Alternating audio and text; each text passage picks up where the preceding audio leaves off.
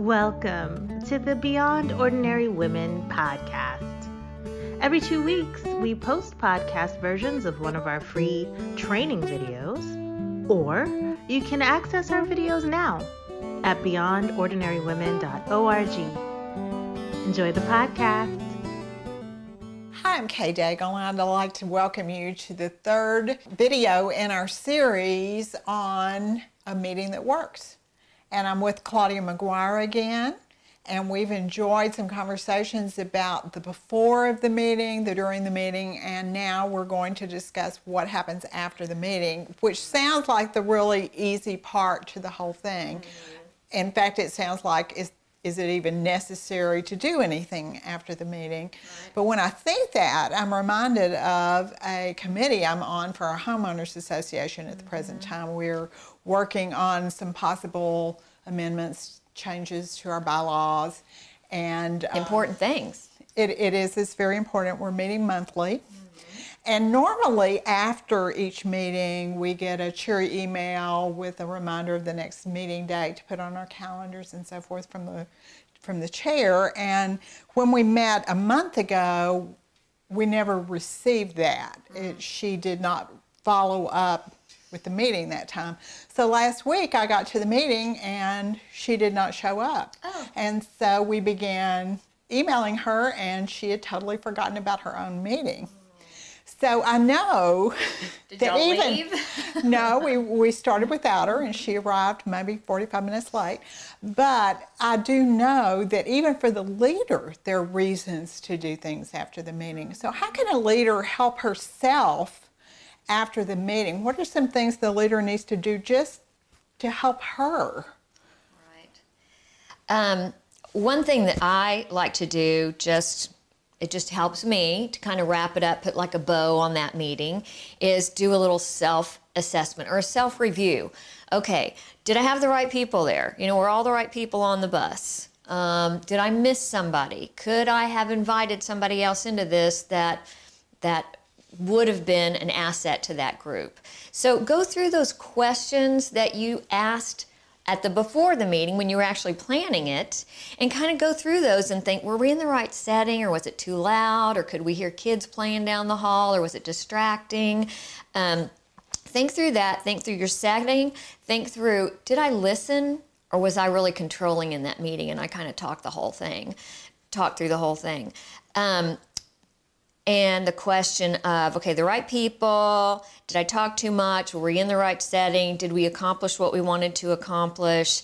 Were people engaged in the meeting? Just kind of go through the meeting in your head and think about what you might do differently next time, or who you might invite next time, that kind of a thing. So do a self-review, definitely, and I think that will help you as far as just wrapping up that meeting, feeling good about it, or thinking about what you need to do differently the next time. Right. I assume as part of that you evaluate your agenda. Could I have made the agenda better to make the meeting go better? So there are all sorts of ways to probably grow in your skills as a meeting leader. Yes. By assessing yourself. Definitely. Yeah. Just check out what you did wrong, what you did right, what could have been better, what could have been different. Yeah. How can I improve? That's a great thing to do. Or you could ask somebody from the meeting, what did you think about how, especially if you're learning, what did you think about that meeting? I want your honest feedback about, did I talk too much? Was I listening? Did I kind of discount anybody's feelings or ideas? What could we do differently? How would you have changed it? It's always good to get feedback from somebody that you trust that's going to tell you the truth, and that's always good. Absolutely. And so how does the person who chaired the meeting, the leader of the meeting, help those who are at the meeting afterwards? Is it over at that point, or is there something more to do? What I think is really important, just like you said, you did not get any follow-up after the last homeowners meeting. I think it's really important within 1 or 2 days, 24, 48 hours, to do an email follow-up. And in that email follow-up, you just give everybody highlights of the meeting. Here's the things we discussed. Here's the things we decided. Here are the job responsibilities that we came up with afterwards. Here's who's in charge of this and that. Here's the next 3 things we need to do, our action plan. Thank them for coming. definitely. And I think that's really important that people realize that you're grateful that they were there. Another thing that sometimes happens after meetings, good and bad meetings and great meetings, is the meeting after the meeting. And what happens sometimes is somebody leaves a meeting a little upset or didn't really like the outcomes but didn't say anything about it, and they go and process with somebody else about what they didn't like, and that person was way out of line, and more of a gossip session instead of a healthy processing. If you go to a friend or a coworker or a ministry partner and you process through the meeting in a positive way, like, here's some things that came up in our meeting, and this is what I'm feeling about. Tell me what you think. What are your thoughts? You can do a positive way, or you can do very negative things that are just detrimental to a meeting and to a team if you've got a team that's working on things. So in that email, I would also give them the opportunity to ask any questions. Have you thought about anything since this meeting that we might all need to talk about, or that I could answer now that we've been through this? Maybe some things have come up. And there are people that are not comfortable asking questions that might be a little difficult to answer, or might shed bad light on them they think they would. And that might give them that chance to just send an email back and say, yeah, you said this during that meeting. I didn't quite understand what you meant by that. Give them the opportunity so that they're not off talking to someone else and maybe undermining what your team or what you're trying to do.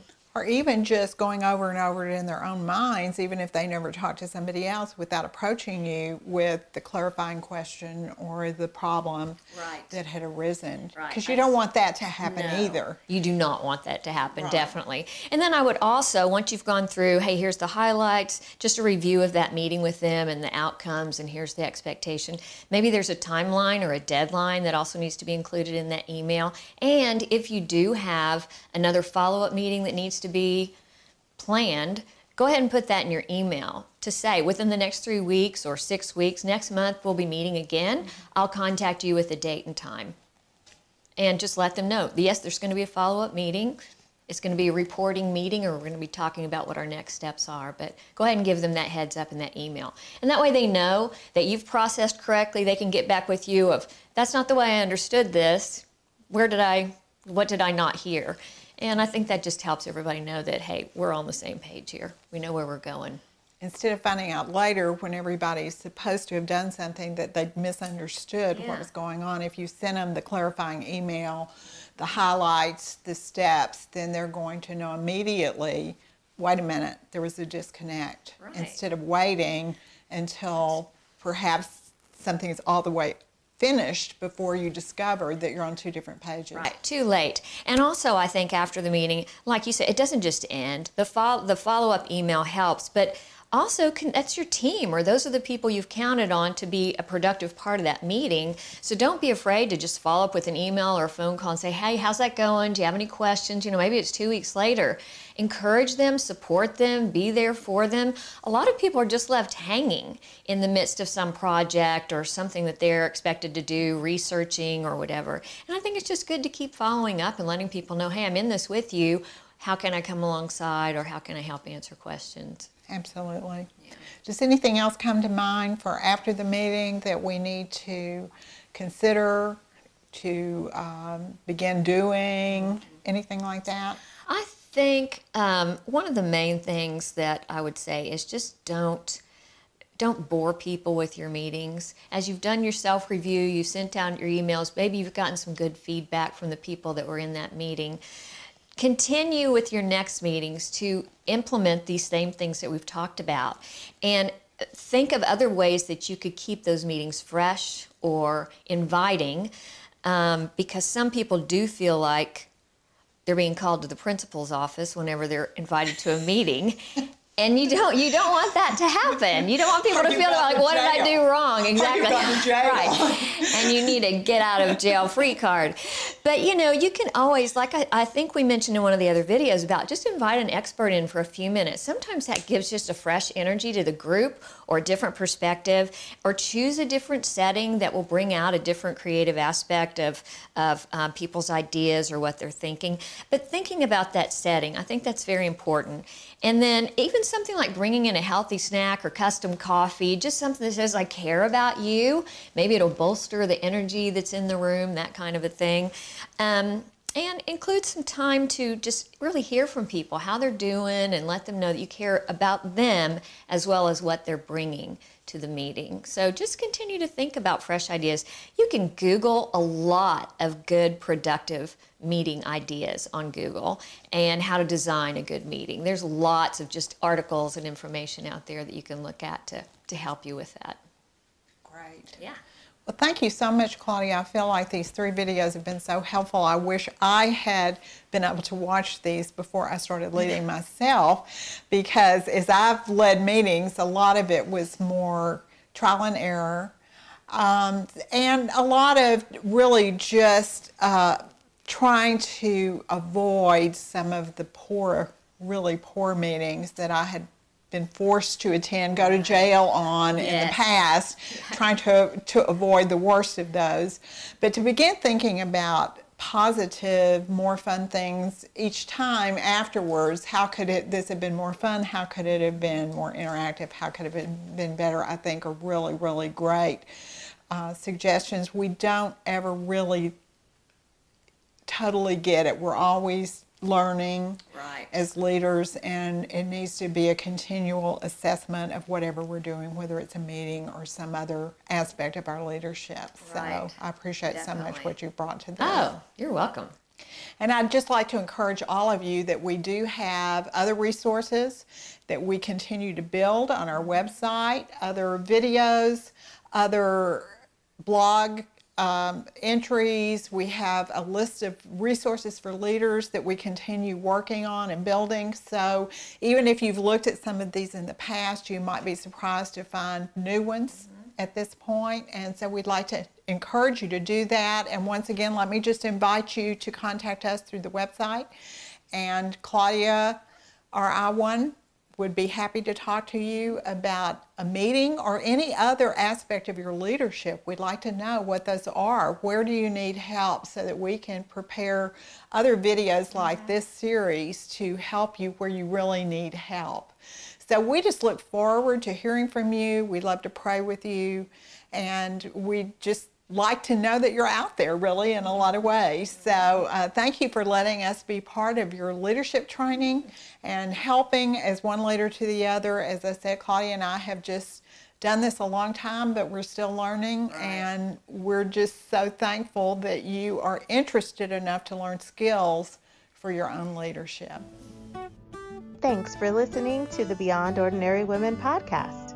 You can find more podcasts and information about women in leadership by going to beyondordinarywomen.org. This podcast was produced by Beyond Ordinary Women Ministries.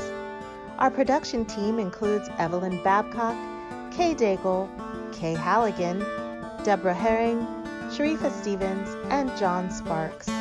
Theme music, Back in Stride by Don Miller, used by courtesy of Christine Miller.